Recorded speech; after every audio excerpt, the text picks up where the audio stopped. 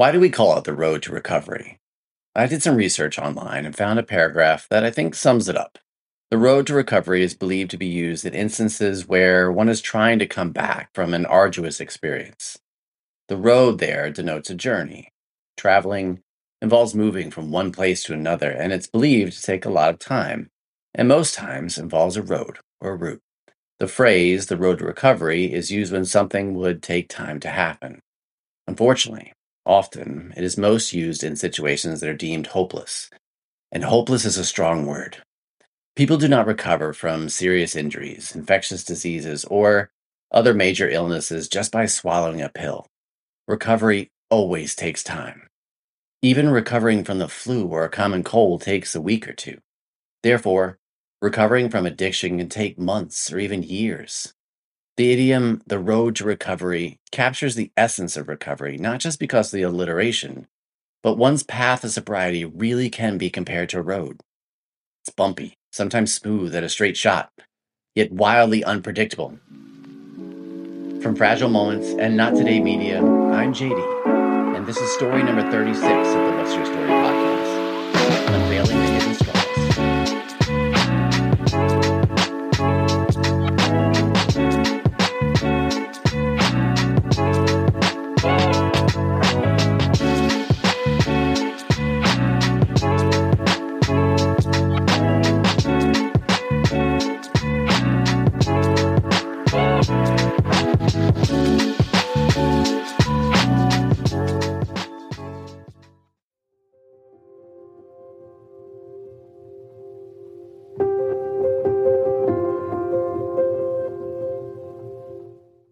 I'm Helen, and I am a licensed clinical social worker.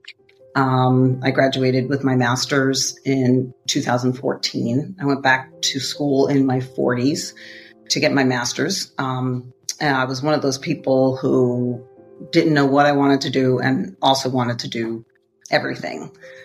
So I did. I tried a lot of different things throughout my career. I worked in theater. I worked in production. I worked with Victoria's Secret. I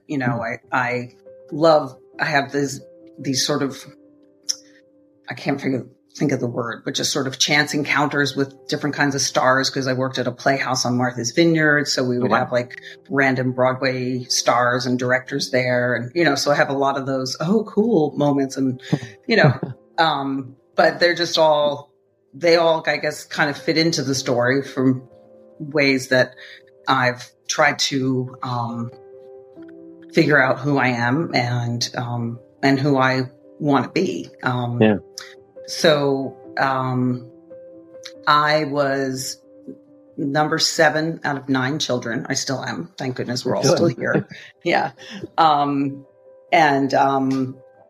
I was like the smart one, I don't say this like for boasting, but for context, when I was younger, it was like, testing in the 99th percentile and everything. And, so there was a lot of pressure then, like, oh, you're going to be a doctor or a lawyer when you grow up. And there was a lot of focus in my family about, being successful when you grow up and being able to make a lot of money. It didn't matter what you did as long as you made a lot of money.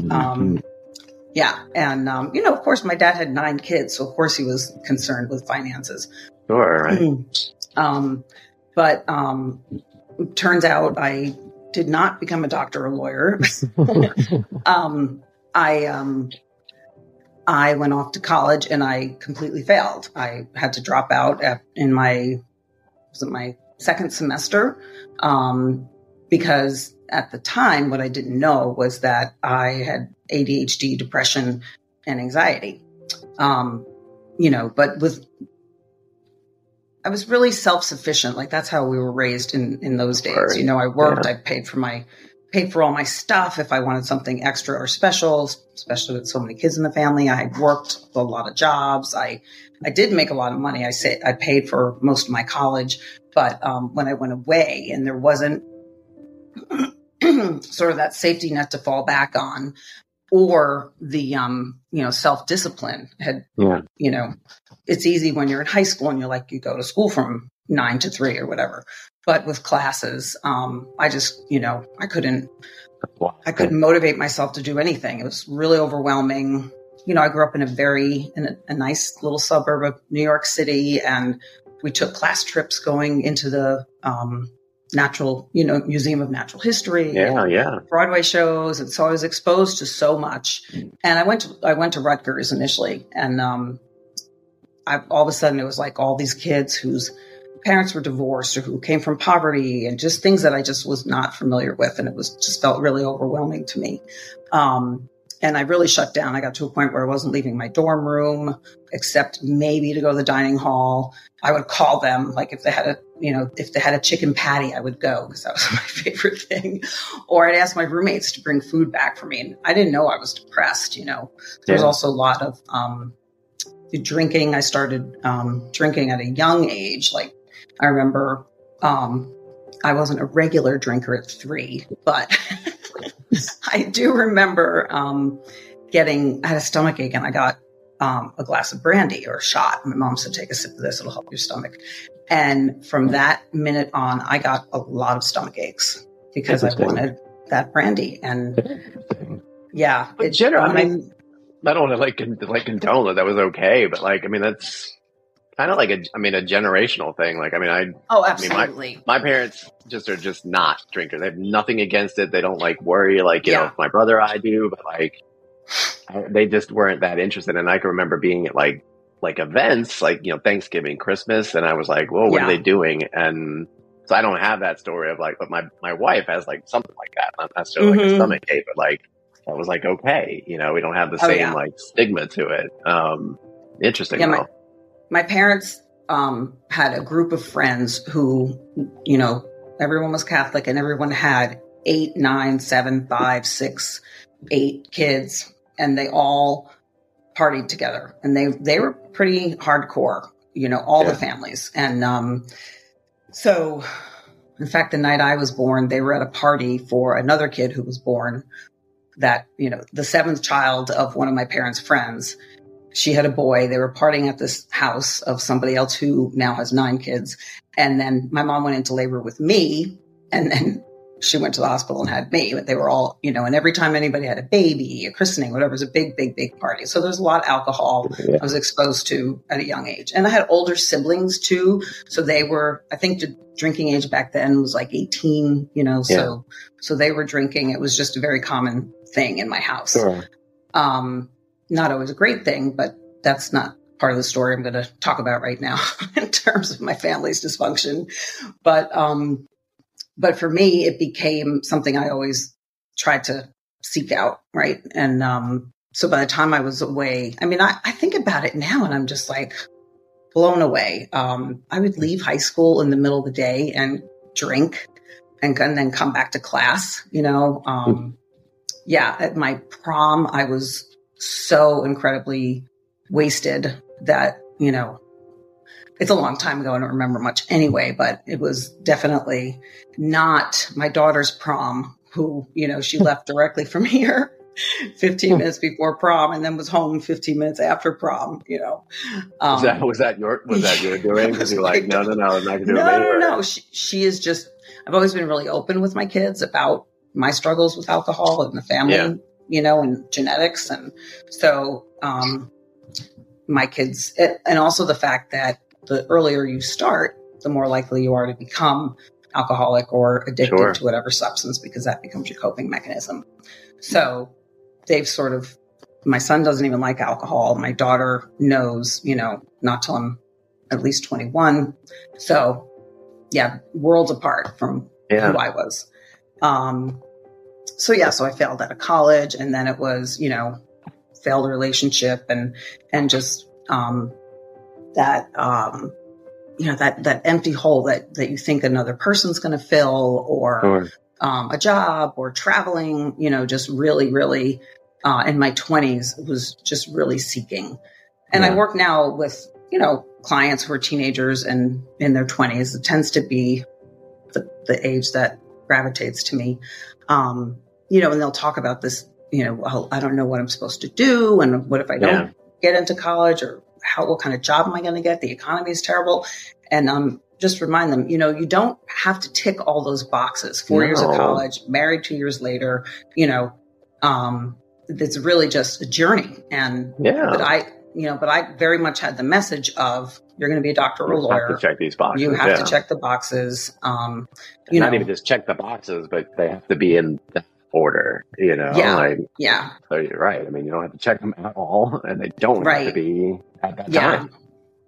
But that, message I continually got from my parents, my family, was that basically I didn't have much of a choice.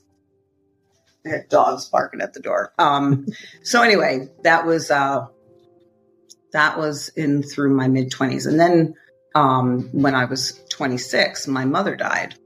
It was very unexpected. She died of cancer, but it was like I don't think they would have been able to do anything for her if she had gone to the doctor earlier, but she was almost, was she 60? She was either 60 or almost 60. She was in great shape. She walked with her neighbors all the time. She'd jump on her bicycle and ride 7 miles to her friend's house and be like, oh, I was in the neighborhood. I thought I'd stop by for a cup of coffee. She took dance class. She just was very, very, very involved in the church. And we found out, I think a couple days after Thanksgiving, that she had lung cancer, and it was really like in her bronchioles.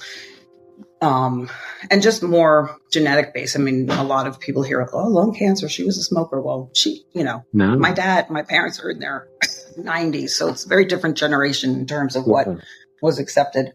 Yeah. And she hadn't smoked in years and years and years.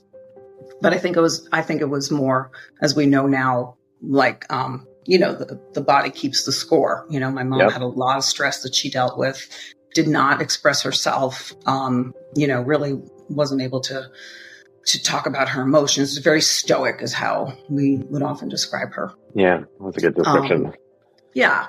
So then after that, things just really spiraled out for me, because I was like, what do I care? Everybody's going to die anyway. And I really was drinking more excessively, and I had a corporate job and I quit it, and I was going to go back to school for journalism. And then I ended up getting sober. And it was like, I was dating a guy who was sober at the time.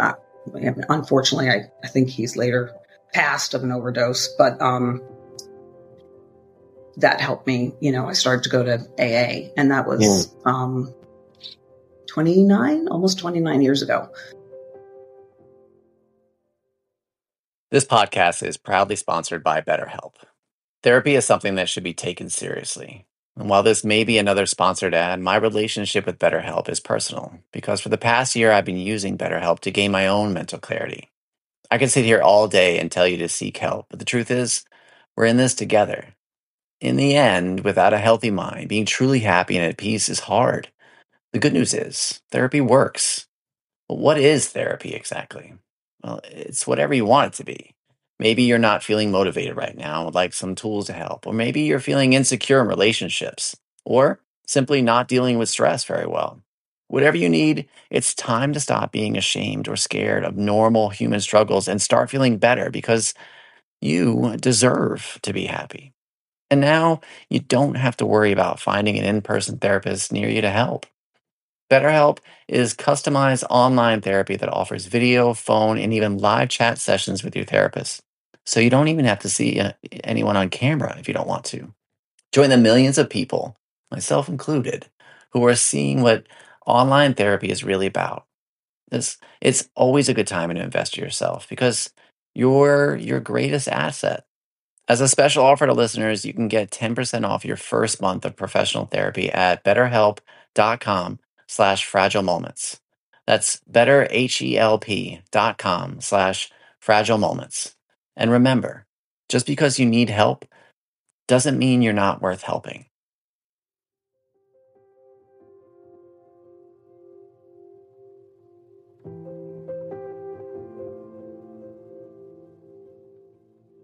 So that really saved my life for me. It was just, it was kind of like I always knew I was going to end up there. Like, when you're in 6th grade and they have, speakers come, whether it's DARE, like the Yeah, I was program gonna they say do now DARE. or whatever. We didn't have DARE because it's a little, I'm dating myself, but, some recovering person came and I was like, and I was like, that's going to be me. For some reason, I just knew that I was going to be like a person in recovery someday. I don't know how or why I knew that, or maybe it was self-fulfilling prophecy, but, Interesting. So yeah, there I am, person in recovery.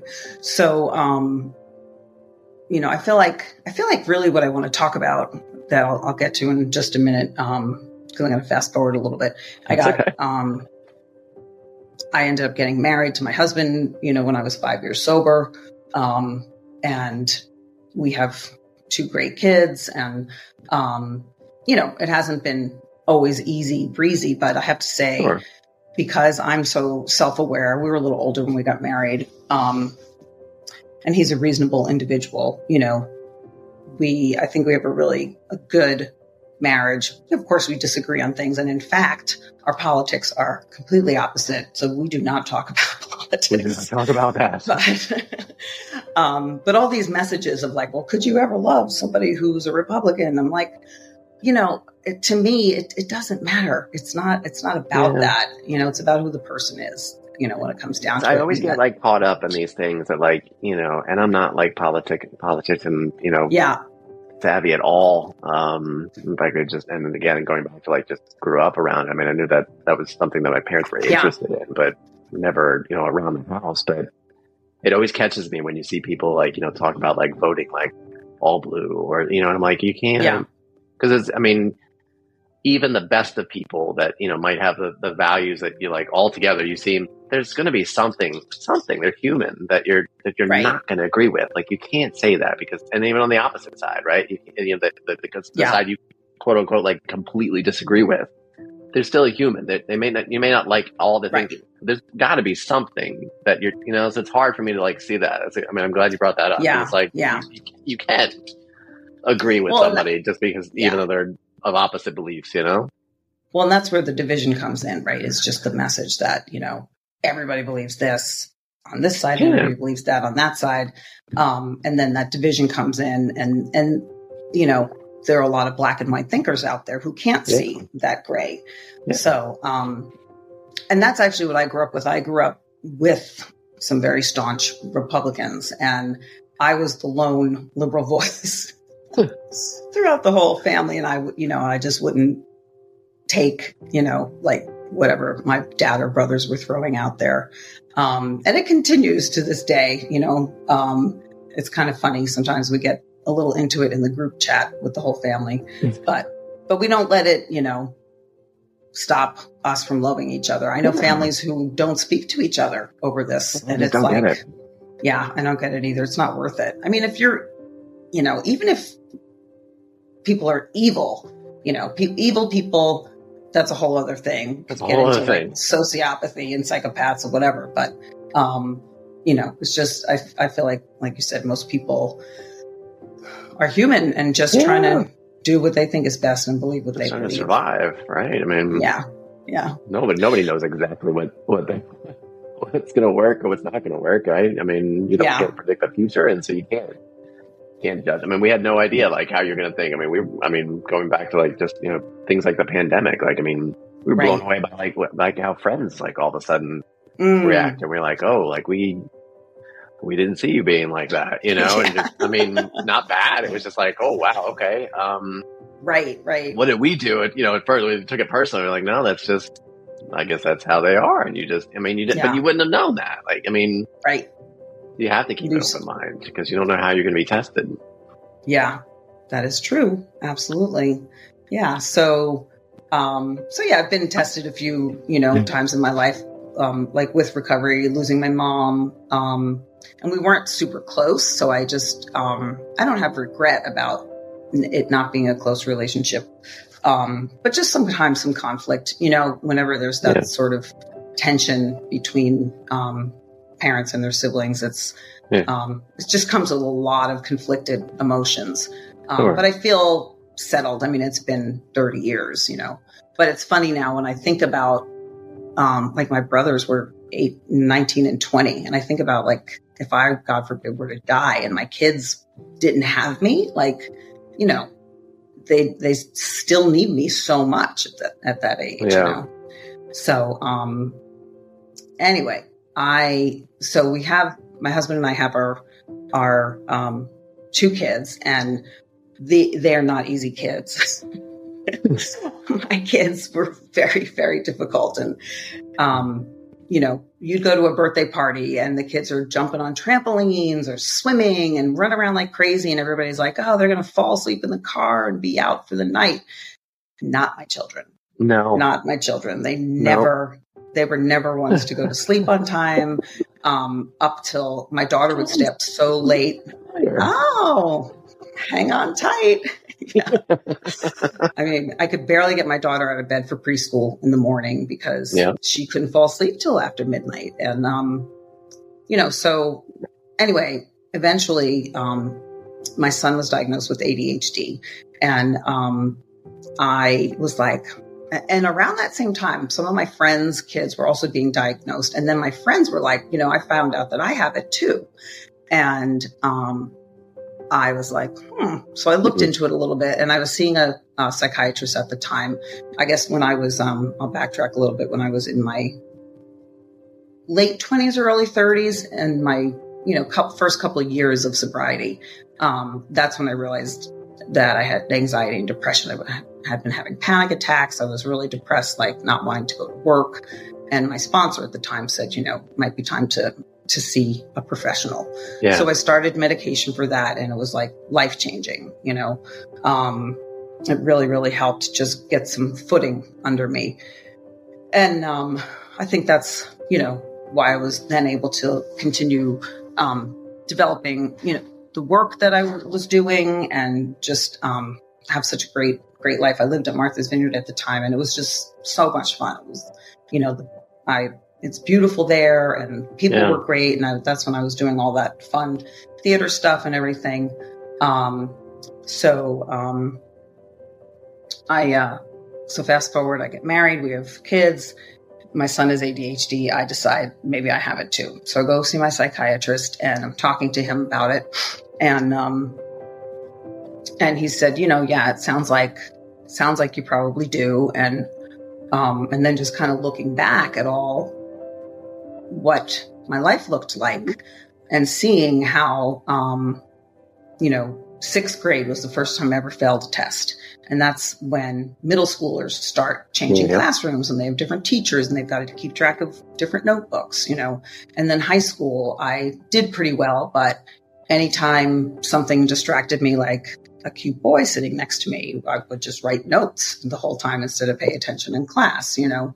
And then same thing with going to college, especially Rutgers, which was a huge university. You know, you'd go into a lecture hall with 300 other people, and the professor's on the stage. It's like that's not going to engage me, you know? Yeah. So, and then just thinking about all the other times in my life where things were just a mess, including my car, my bedroom. You know, I've always had trouble, like, I say that I describe myself as Pigpen. I've always had trouble picking up after myself. Like, I literally leave a trail in my wake. And, you know, finding out that I had ADHD was eye-opening and kind of crushing at the same time. Sure, yeah. Because here I was in my 40s, being diagnosed, and, you know, just thinking about, you know, maybe I could have been a doctor or a lawyer, you know. I remember crying in the psychiatrist's office because it just really affected me a lot. And of course, you know, girls didn't have ADHD back when I was growing up. Any kids barely even had it. And if they did, they were in special ed class, you know, or, I mean, I don't remember any kids when I was growing up. Not that people would make it common knowledge, but, you know, ever saying anything about medicine that they took or whatever. Which is interesting because, I mean, I don't know where that place is, like, time-wise, like, for you, but, like, as teachers, like my wife and I said, I don't know if I mentioned that, like, we both were, and we were middle school teachers. Yeah.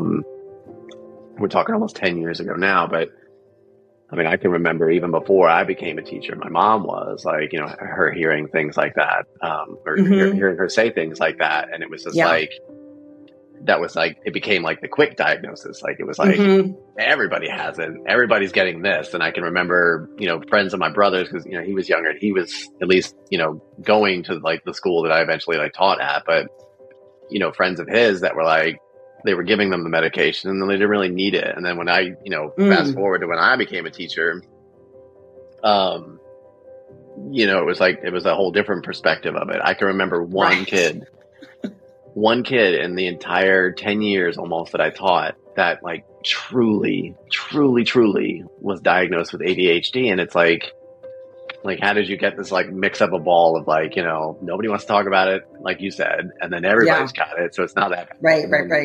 So it kind of muddies the water as far as like, how do you actually here you are feeling like, well, this is both relieving and like terrible news all at the same time, because this is what you defined it as, and that kid, I can remember like to this day, like all the things that we had to like support him with, all the interventions and all, and he truly was. And it's frustrating to see that now, how many people are like, oh, now I've got it. I'm like, no, hold on. Like that's kind of, right?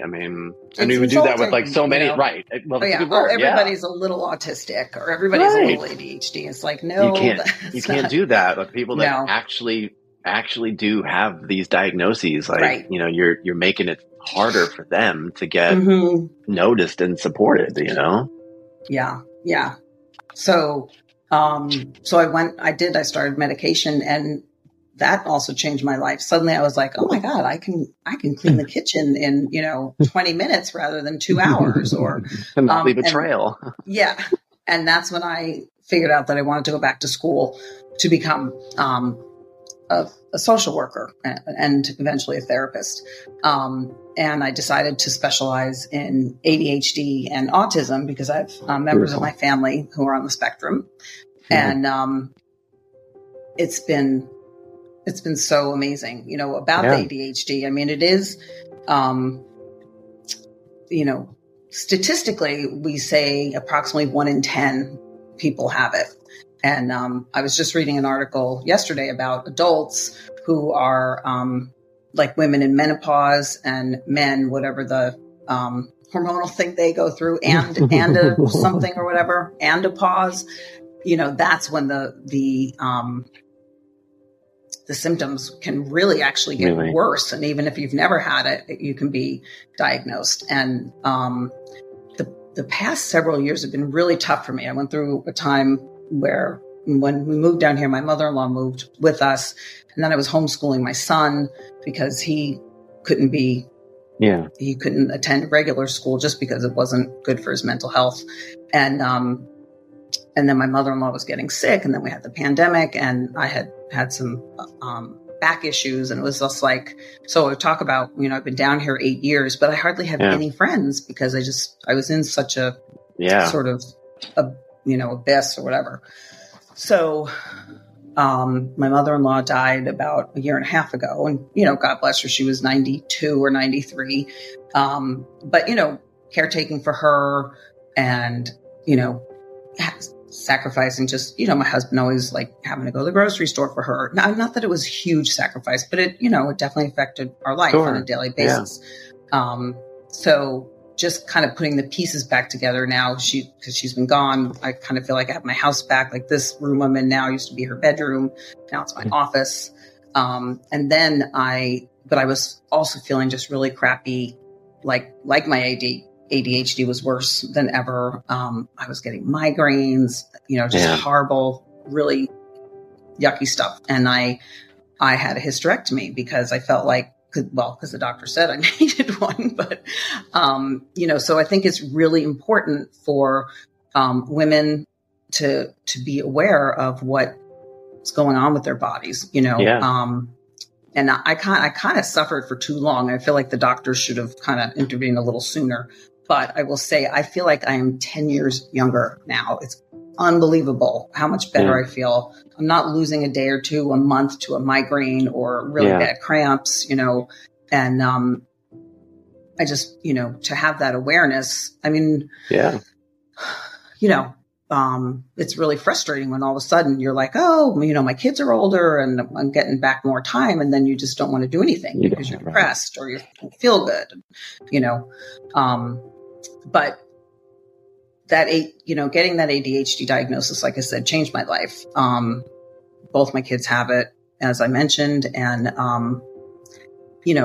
I feel like obviously I work with kids who have it. And, but then again, not everybody does. Like you said, like I had somebody come in the other day and they were saying that, he was diagnosed with ADHD. And it turned out that as I started to do the screening, I was like, this is trauma. That's not ADHD, because the symptoms can look similar but you have to tease out, like, if there's trauma, you got to get rid of that before you can look at anything, Anything, yeah. I just feel like it's funny that you're asking me to tell my story, because I listen to other people's stories all the time, right? And when it's time to tell my story, I'm like, I've done that, I've done that already. It's not really about me anymore. It's about creating awareness for other people, kind of like what you're doing. I want to create awareness for other people and help them, succeed. And that's whether they're in midlife or whether they're a kid who has a parent who doesn't align, who says, oh no, my kid couldn't have ADHD. There's no way my kid is depressed. But then the kid's just floundering, so I think, if I had known about what was going on with me when I was younger, my outcome may have been different, but I love my life now. So I don't want to go back and change anything. I have a beautiful life. It's because I work so hard. I worked hard in recovery. I stopped drinking. Thank God I was, one of the people who, once I went into AA, I never drank again. A lot of people go in and go in and go in and go in. And the longer you're trying to stop, the harder it is, So I've done, I've done a lot of therapy. I've done a lot of, self-exploration. And I almost feel like I'm in therapy every day now with my own clients, because they'll talk about things that I can resonate with, or, I'll say, oh yeah, I used to feel that way. And, I'm definitely a self-disclosing therapist. I'll tell my clients sometimes right up front, I hope you don't mind if I talk about myself, because I can relate, Yeah.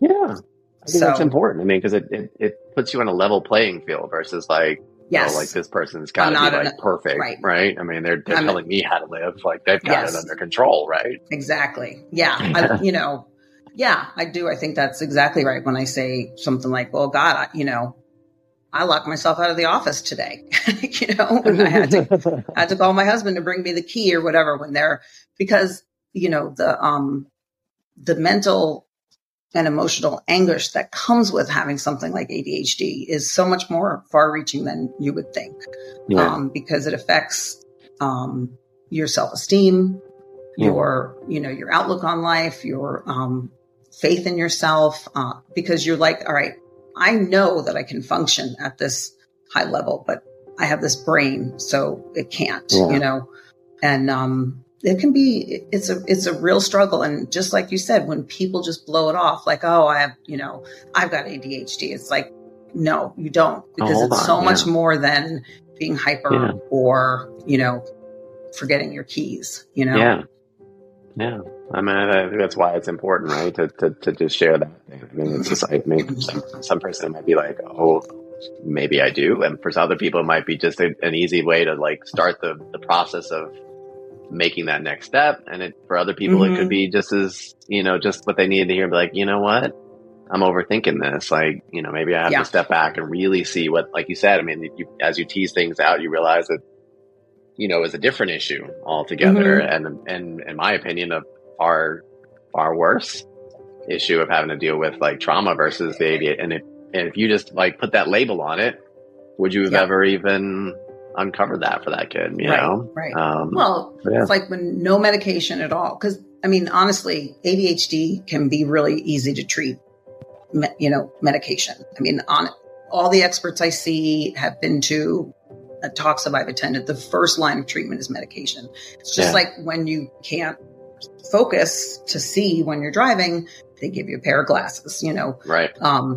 And when that doesn't work, there are other, stimulants are the first, and then there are other things that kind of go down the line. But there are people who medication does not work for. And that's when you do have to start looking at, like, what's the role of trauma, here. Or even if your parents drank while they were pregnant with you, so many things that can affect you neurologically. So that's, that's part of my story, but also really it's part of my advocacy, because I really feel like with autism now diagnosing 1 in 38 children and ADHD 1 in 10, we need to know what these kids need and how to meet their needs, Yeah. And that's a good way of putting it, like, I mean, it's really not about like necessarily solving it. I mean, for me, like, we've done so much of like, awareness this and awareness that. And the next step along with it, which is great, the next step is educating people. It doesn't mean that like you have to find out how to do anything with it. It's like, okay, what does that mean? And then then you can go. But we're kind of like, I don't want to know, or I don't want to listen. Yeah. I mean, and then I'll meet with a kid and a parent, and I'll start asking certain questions about, like, what were you saying earlier about somebody not wanting to go out of the house or something? I feel like you were saying something about that, but I can't remember. There'll be, if you're afraid to go out of the house, you said something about that earlier. Yeah. So I'll have a conversation with a parent and their kid, and the parent will be like, really, you're afraid to walk down the street by yourself? I didn't realize that. Or you won't go into a store by yourself. It could be because you're nervous. I had no idea, Then I'm like, okay, now we have to work on these life skills, because if you want this person to be an adult, they need to be able to walk down the street and go into the store. And that's that awareness. Like you said, not only, okay, my kid is autistic, but what do I have to do to get them, to be a functioning adult? Because it's not like a disability sentence for everybody for the rest of their lives. When you go back to the beginning of your story, and you just talk about like once you got to college, it was like, oh gosh, I got to think for myself. But I'm a proponent of Montessori just for being a Montessori teacher, but I think, and there's probably a lot of other philosophies that like also entertain that idea, but that's the primary focus, like for a long time, not even until you get to like middle school, and even then, we have still the focus, but you have to shift more towards academic, but life. Here we are, our 2-year-old. The things he's coming home that he's doing. Sure, there's like book reading, but it sounds silly to say it from the outside. But he's learning how to like polish a mirror and like wash windows and like then there's puzzles and things like that. Water plants, like they seem silly and like, but like when we get a picture home that he was like washing dishes and these 2 or washing his hands, like. That's like, awesome. Okay, that translates later, and then, when we go back, forward to like middle school, the things that we were doing as far as like in our classrooms, yes, like, your academics have a little bit more priority now because you're about to enter high school. But I always told parents, and 9 times out of 10, they gave me this look, but I was like, look, like the life skills come first. Absolutely. Academics will fall into place with that, because if you can't figure out how to get to class on time, if you can't figure out where your papers are or organize, a syllabus or things like that, it's not going to matter if you know how to do algebra, Right. And, exactly. But that, we're not equipping kids with the right tools to get to that point. And so you are lost at, high school, college, and then life in general after that.